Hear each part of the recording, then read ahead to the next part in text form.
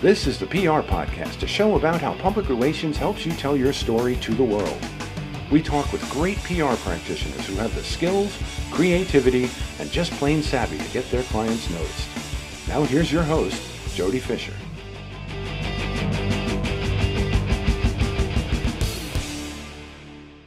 Hey everyone, and welcome to the PR Podcast. I'm Jody Fisher. Thanks for joining us. We start this show, as we always do, with a big thank you to everyone who has subscribed to our podcast and followed us on social media. If you're not already subscribed, we are on all the popular podcast platforms. That's Apple, Spotify, Google, and more. We also have a show page on anchor.com, so you can go there, search for the PR Podcast. You'll find our homepage, and you can even click a button and record a message to send to us that we might even play on an upcoming show. Please do send your feedback, good, bad, or otherwise, because that's what this show is all about. It's creating a resource that is valuable to you. So check us out on social media. Continue to send your messages and your questions you want answered on the show, and we'll make this something that you can tune into and use every single week. We have got another spectacular guest this week, so let's get right into it. Roger Clark is the features reporter at NY1 in New York City. He's been a fixture on the station since its earliest days, and he seeks out the stories of the real people of New York City in every neighborhood of the 5 boroughs. He's also very active on social media and very entertaining, I will add, and he is an admired professional and a true friend. Roger, welcome to the show. Hey, Jody, thanks for having me. I really appreciate it. Tell us a little bit about, how long have you been at NY1 now? 19 years back in August, was 19. So I started in August of 2001. I had been, I grew up in New York City in Queens, and I had been in upstate for about 10 years, kind of fighting my way back, working in local radio, local TV, and finally got the opportunity to come back to my hometown and tell stories in August of 2001. Sadly, it was just in time for 9/11. Which was an interesting way to kind of come back home, but certainly I was glad that I was able to be here and see the rebirth of my hometown. Tell us a little bit about what you do as a reporter for NY1. You play what I'll say is a unique role there. You are not the sort of the typical chase the story of the day kind of reporter. You are enterprising. You dig up some very interesting stories, what I refer to as like the real people stories. And you tell some terrific stories about New York City. But tell us what you do every day and how you go about it. Yeah, I mean, I basically, there are times when, it's an all hands on deck situation, and I consider myself pretty versatile, thankfully. So I am able to cover the breaking news stories when needed. But for the majority of the days of the year, I'm covering what, in the past, there used to be, the expression was fluffy stories, but and I'm okay with that, but but really what it is, it's all the good things that people love in the city. It could be a great cultural institution opening a brand new exhibit up, or it could be a nonprofit having a food drive in their community, or even sometimes I kind of fly by the seat of my pants, and I created my own little series called End of the Line, where I travel to the last stop on a subway line and just kind of explore the community, and with literally me and my camera person just walk into like diners and shops and barber shops and beauty salons to go, hey, what's going on here? Tell us about your neighborhood. And so things like that. And it's a lot of fun. Most of the time I'm coming up with my own story ideas. I of course have to work with the assignment desk and tell them so they know where I am and I'm not on Renegade or anything. But mainly, and actually in a big part of it is thanks to you and people in the public relations field, because that's where I get a lot of my story ideas. You can't say yes to everything, but I have to say that I've been really fortunate to have some great relationships over the years where folks have been able to hook me up with some great stories. Well, and we're going to get into how you interact with PR people, but going back to the story you were telling about, and I love that new series that you've got, the End of the Line series, because anyone who lives in New York City, who has taken or does business in New York City, taken the subway, those ends of the line may be familiar and may not be familiar. I mean, I rode the subway for years when I was working in New York, living and working in New York City. And I probably can count on one hand the number of times I actually went to the end of the line of one of the subway lines. Tell us a little bit about how you developed that idea, and what you're going after when you go out on those stories. Yeah, no, I think a lot of it, so I like to be on the show in the morning. You know, I basically I'm part of our morning show, which is called Mornings on One. And before that, it was just called News All Morning, and it's hosted by Pat Kiernan, who's been here even longer than me, and he's a very well known face in New York City television. Pat's a movie star. Yeah, exactly. And well, you know, you've been when in I a couple first, movies. Haven't you been in a couple movies too? you know, Playing not like yourself? I sadly, well, I got to say, my one movie appearance was in the Smurfs movie, and um, the big question I got from people was, how many Smurfs did you meet? And the answer was zero, because I would have loved to meet a Smurf. I did get to do a Law and Order SVU last year, which was really cool. That was exciting. I was like, let's just say this. I've been on TV, TV and radio for 30 years. I've never been that nervous in my life. I was literally shaking as I was doing my lines. It was crazy. Ice-T was there. I was kind of freaking out a little bit, but it was, apparently I did okay. So, but yeah, I mean, it's like, the thing with me is that I like to be on the show. So I want to be on it as many times a week as I can. That could be 4, it could be 5. So my thing was, you know, sometimes I come up with the ideas, and this is going to sound crazy, is because I got nothing else going on. So I brainstorm, and I'll sit down, like I'll have me and my videographer. I'll say, all right, we got it. What can we do? And so I've come up with, you know, and you might have seen them. I did this thing about how every borough has a Park Avenue, how every borough has a Main Street. And it was a trick. That's a trick question, because Manhattan's Main Street is actually on Roosevelt Island, which is politically part of Manhattan. So there's not really a Main Street in the island of Manhattan, but it's on Roosevelt Island. So these like little like quirky things, and people like it. People love like trivia. People love history of the city, and people love to like kind of be surprised and be like, "What? I didn't know that. Are you kidding me?" And that's what I try. I try and come up with ideas like that.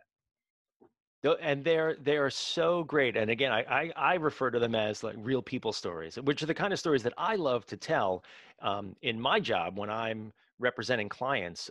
You know, and I always talk to clients, and I think you'll probably agree with me. All stories are about people. They may eventually be about a thing or an institution or a place to go or whatever, but at their core, they're always about people.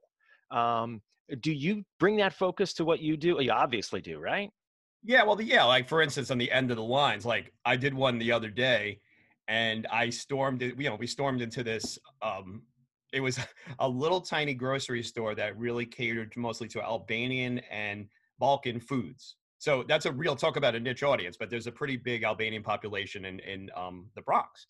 So the lady is looking at me like I'm nuts, and I'm telling her, "Hi, I'm Roger Clark. I'm from NY1. We do this end of the line." You know, I had gone through the whole spiel, but I got to know this lady really well, and she like started like giving me Albanian candy bars and Albanian soda. Try this, try this, try this. Next thing I know, I'm practically friends with this woman, and then people get to see her. You know, then she becomes part of the story. So it's not just about the last stop on a train line; it's about the people who are there. I talked to a guy who made. He was in a little booth, and he made fresh juices outside of one of the delis there, and here I am. I'm talking to Jose. You know, I never met him before, but now the whole city's going to find out that this guy's a hardworking guy. He loves his job. He makes friends every day with his customers. Yeah, so things like that. So really, you're right. I mean, I want New York is a great town. It's a diverse town. There's so many people from so many different walks of life, and you know, it's fun to show them. You know, it's fun to meet them. And I sometimes there's people they're all in my head from like 19 years of being here. Like I still remember, and sometimes you'll see them again and be like, "Hey, remember me? I met you like 10 years ago." I'm like, "Hey, what's up?" You know, you make friends. It's fun. Well, and you've got to be you are one of the more recognizable people in New York City media. I've got to imagine that you approach some people and they instantly feel like they know you.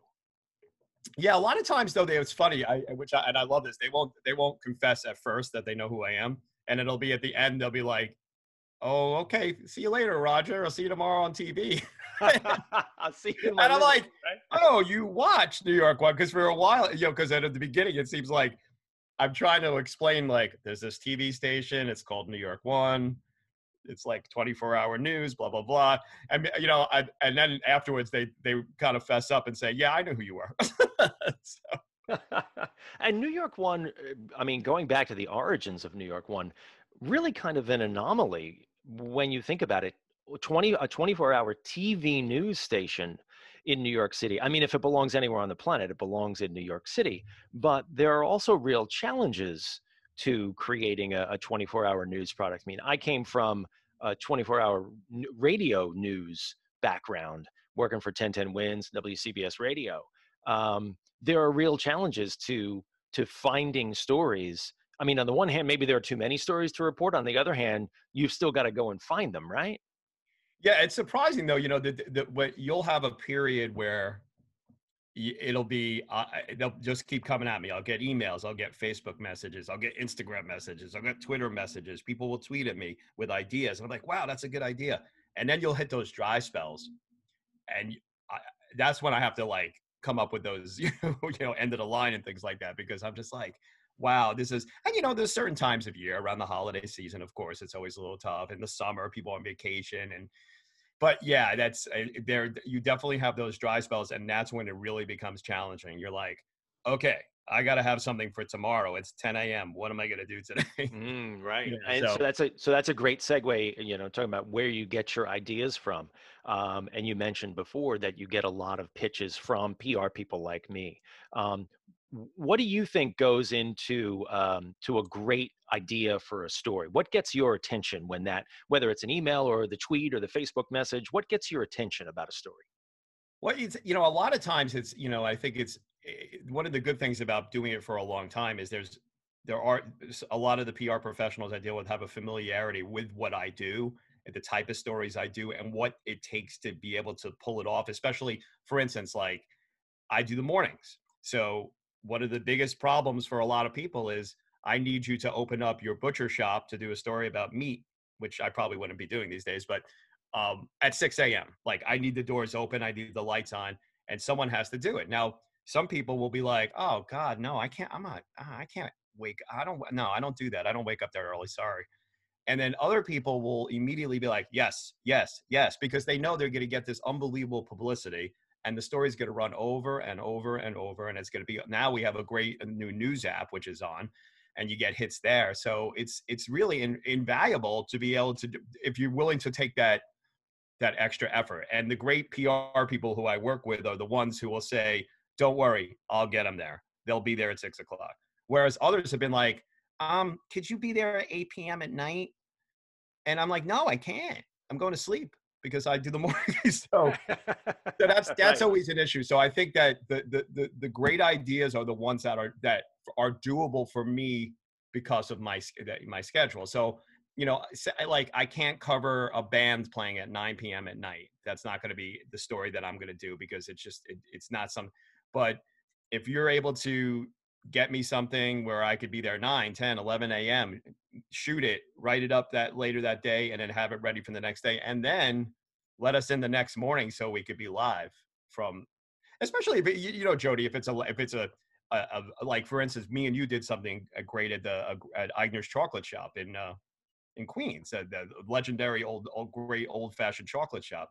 Now, if I stood outside for the live shots in front of Eigner's, I would have been okay. But you got me into where they make the chocolate, and we're making chocolate while we're doing it. It's so much better television, Yeah, and that's there's a good example. And you mentioned the rock band piece because I know you're a drummer in a band, and a terrific one. But there's a couple examples of sort of the PR people knowing what you do, and sort of pitching you in your sweet spot.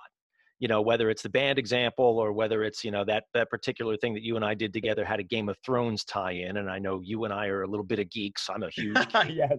So I knew that you would at least get it off the bat. But you're right. The extra mile, or maybe the last mile of what you need to do as a PR person is making sure that you're giving the reporter the elements that they need to do their job. And I've said this over and over again, and I sometimes catch flack for it. I have as much interest in taking care of the reporter as I do taking care of the client. Because if I give the reporter what they need to do the thing that I want them to do, they'll probably do it.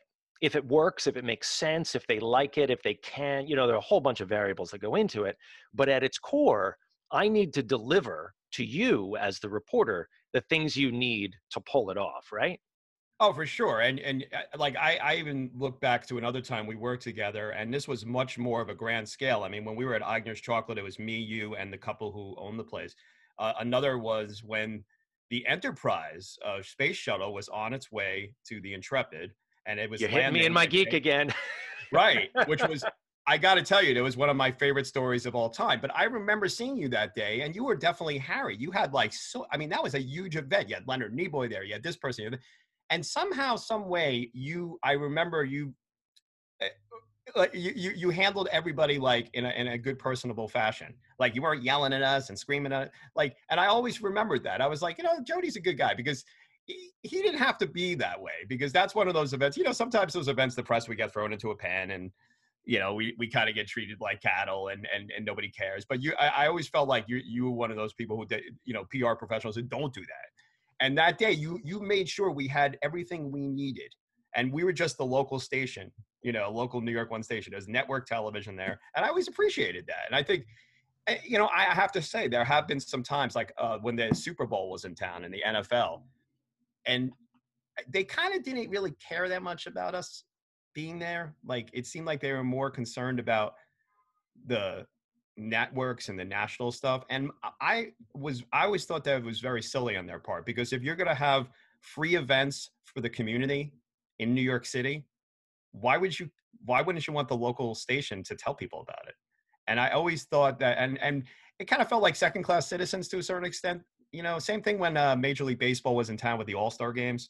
I don't know. I just got a better. So I always appreciated that you gave us the time of day, at a huge event like that, because it's not always the case. Definitely the communications people at some of these major places don't appreciate that local television is important when you're doing a local community event. So anyway.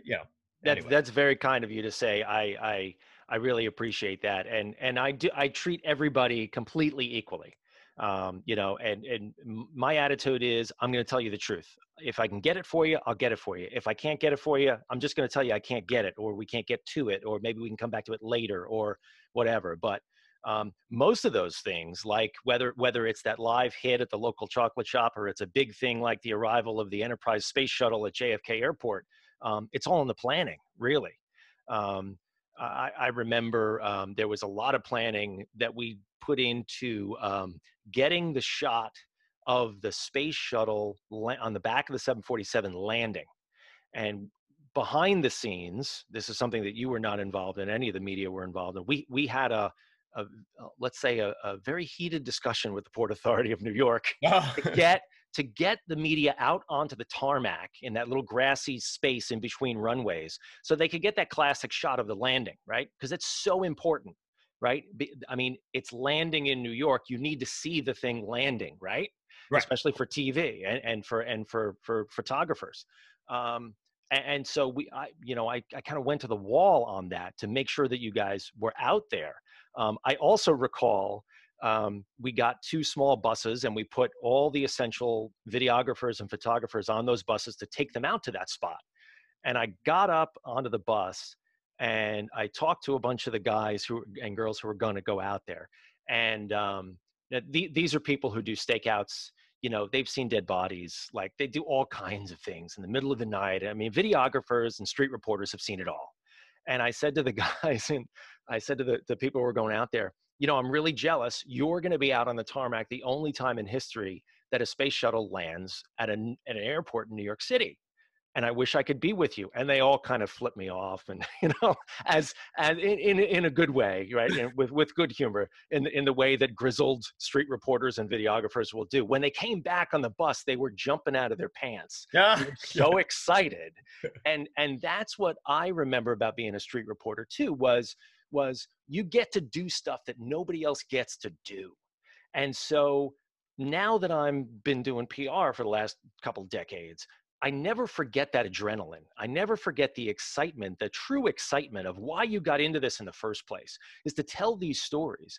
And so that's why I try to give people, this is a very long way of coming back to what you said before, give people what they need to tell the story that they need to tell to their audience. And remember that it's not just about the reporter and the videographer and but it's also about their audience. They're providing the service to their audience. So help them speak to their audience. Yeah, and no, absolutely, and it goes a long way, and and it creates you remember stuff like that. You know, you want to work with that person again. Like if they have a pitch for you a couple months later, you're like, it might not be exactly something you want, but then at least, you know, you may be able to work something out with them because you know that, like you said, they're going to make things happen for you and they're going to give you the best product possible, you know? Let's bring it full circle here a little bit. What do you see? I mean, news is, it feels like news is always under fire, right? Newsrooms are shrinking, budgets shrink, people, you know, jobs disappear. It's really a challenging business to be in. What do you see as the future of TV reporting? Let's talk about your specific industry of TV reporting. What do you see as the future, and how might it change, do you think, over the next few years? Well, I have a great example right off the bat, and it's something that's being done right and now where I work in NY1. We about a month ago had a boot camp for a week with a gentleman named Michael Rosenblum, he was there at the beginning of NY1 and kind of like one of those guys who was, you know, when NY1 first started. You remember we were kind of the creator of the one-man band, for better or for worse, which was, you know, a reporter who also shoots his own stuff and in some cases edits and everything like that. And that's where things are headed to a certain extent, but he now is a believer in the technology of the iPhone. And we spent a week and shot a couple of pieces entirely shooting and editing on our iPhones. And I have now done, in the past 2 weeks, I think I've shot about 5 pieces that way. So picture I do the live shot in the morning and then I tell my videographer, hey, I'll see you later. And I go shoot it by myself. Now, this has been interesting because I've actually had to explain to your colleagues in the business, all right, here's the deal. When I walk through that door, you're not going to see a camera person. You're going to see me with a phone. So Wow.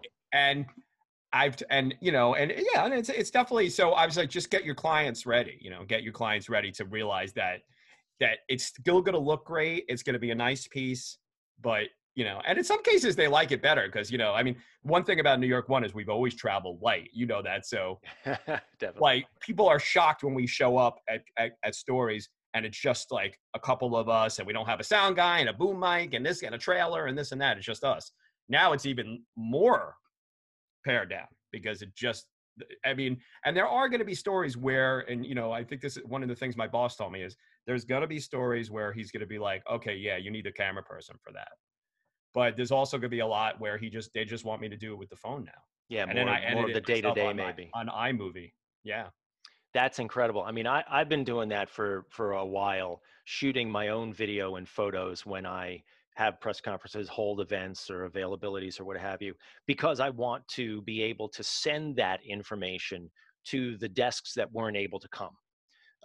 So whether that's a TV desk or, you know, a weekly newspaper or what have you, you know, and some will use it and some won't. And, you know, some have rules and regulations about why they can or can't use it. But the idea being that I default to my DNA. I want to give them the pieces that they need to cover the story that I want them to cover, if it's at all possible. But to hear that you're doing it now, that the broadcast TV is doing it on the iPhone, that is an amazing thing to hear. And that you're editing on the phone as well. I mean, that's got to have challenges. Yeah, I mean, apparently, like from what I understand, we're going to be getting iPads to be able to do that, so it'll be a little larger bit, screen. Yeah. Yeah, as far as the editing, I'm doing all right with it on the phone, but you know, the one thing is that it definitely is, it changes it. Like for instance, I do a lot of stories where I try stuff, so it's hard to shoot yourself trying things on an, you know, when it's just you. And actually last week, it's funny, and this is something that you would do, is that one of the PR people I work with grabbed the phone and took a shot of me like eating something so I could include that in my piece. So basically helping you out, right? Yeah, because she said to me, oh, Roger, you always do these things. You need to, I want to see you doing it. And, you know, so that might go by the wayside in certain situations now because of just the limitations of that. Now I figure out there's tricks you could do. You know, you could lean it up against a wall somewhere. And like I was doing a skateboarding story and I skateboarded towards the phone and I had it up on a ledge. I mean, you know, you figure out little tricks, but it's, you know, but it's not as like, I can't imagine I'd be able to do, like, for instance, you know, a trapeze class. I don't know, how am I going to shoot myself on the trapeze unless I hold the phone while I'm swinging, or who knows? Strap it to your head.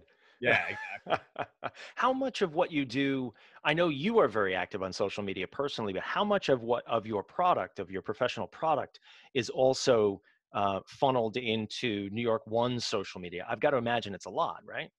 Yeah, I mean, well, these days, every time I file a story, I'm now also writing up a version for the news app. That's something that we didn't do in the past. In the old days, the web staff itself would take our script and write it. Mm. They have thrown that over to us now, so they want us to do it. I guess the theory is that we know the story better.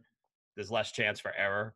Hmm. So, but that does add a little. It makes your day longer, obviously, because I'm kind of a perfectionist, and I wrote for my school newspaper in high school, so I don't want to just copy and paste my broadcast script into the website.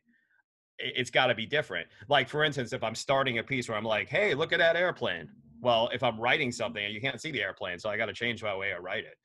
So it's a totally different. So to me, it becomes it's a different kind of story. I mean, and just going back to journalism school, there is a difference between how you write a broadcast story and how you write a newspaper or magazine story. Yep. So that's a whole, to me, the social media aspect and that web aspect is like almost a whole nother job. Oh, for sure. I completely agree with you. But it also sounds like, and I know because I know you, um, the personal investment that you have in the work that you do will clearly make a better product across all of those platforms, right? You're doing something unique for broadcast, then you're taking that and you're turning it into something that is unique for all these other pieces of the ultimate product, whether it's the web story or the app story or something that goes on Twitter or what have you. It's Right, really exactly. Yeah. And I've been like, lately what I've been doing is, now that I know how to use the iMovie better from editing pieces, I've been doing kind of what you do. So I'll throw together. So if I'm going to tweet out a video of, hey, guess what? I'm in Jersey. I'm in the Bronx today at this great bakery. Well, I'm not going to just like show you a picture of a cannoli. I'm actually going to go back into the video and cut it together, maybe like, a 30-second little like montage, and it looks a lot better. So in a way, I mean, I have to say there's certain learning to use the iMovie app and being able to do this has made my social media product better. Oh, just in the last couple of weeks, I would think. that's incredible. That's incredible.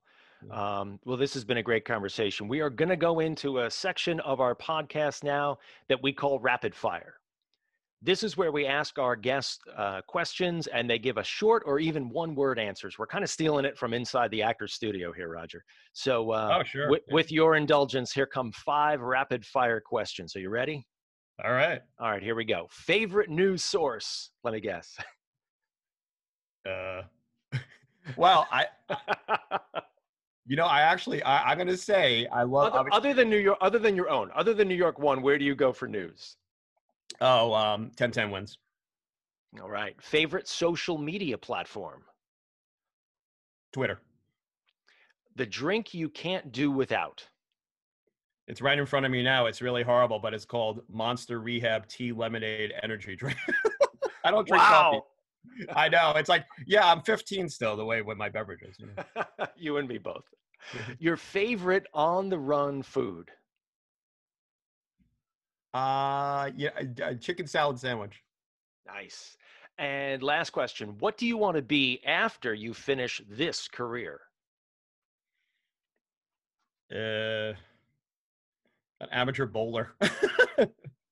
Nice. All I right. just want to join like 3-4 bowling leagues, and that's it. In addition to the drumming? Yeah, well, yeah, that's right. I forgot about that. Yeah, I wouldn't mind. I don't know if I want to be that old guy behind the drums, but yeah, I guess these days it doesn't matter. We're all old guys, right? I know. Tell me about it.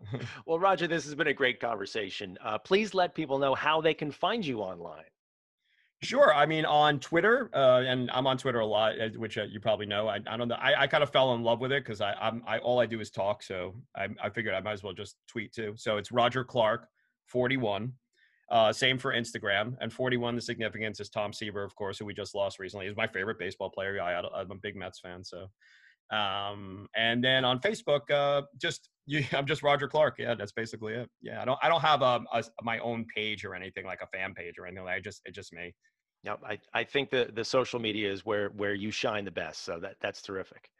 Roger, thanks. thank you again. And thank you everyone for listening. Please remember to subscribe to the show and to connect with us on Facebook, on Twitter, and on Instagram at the PR Podcast. Send us a question or comment. We can try to answer it here on the air. And we'll see you next time on the PR Podcast.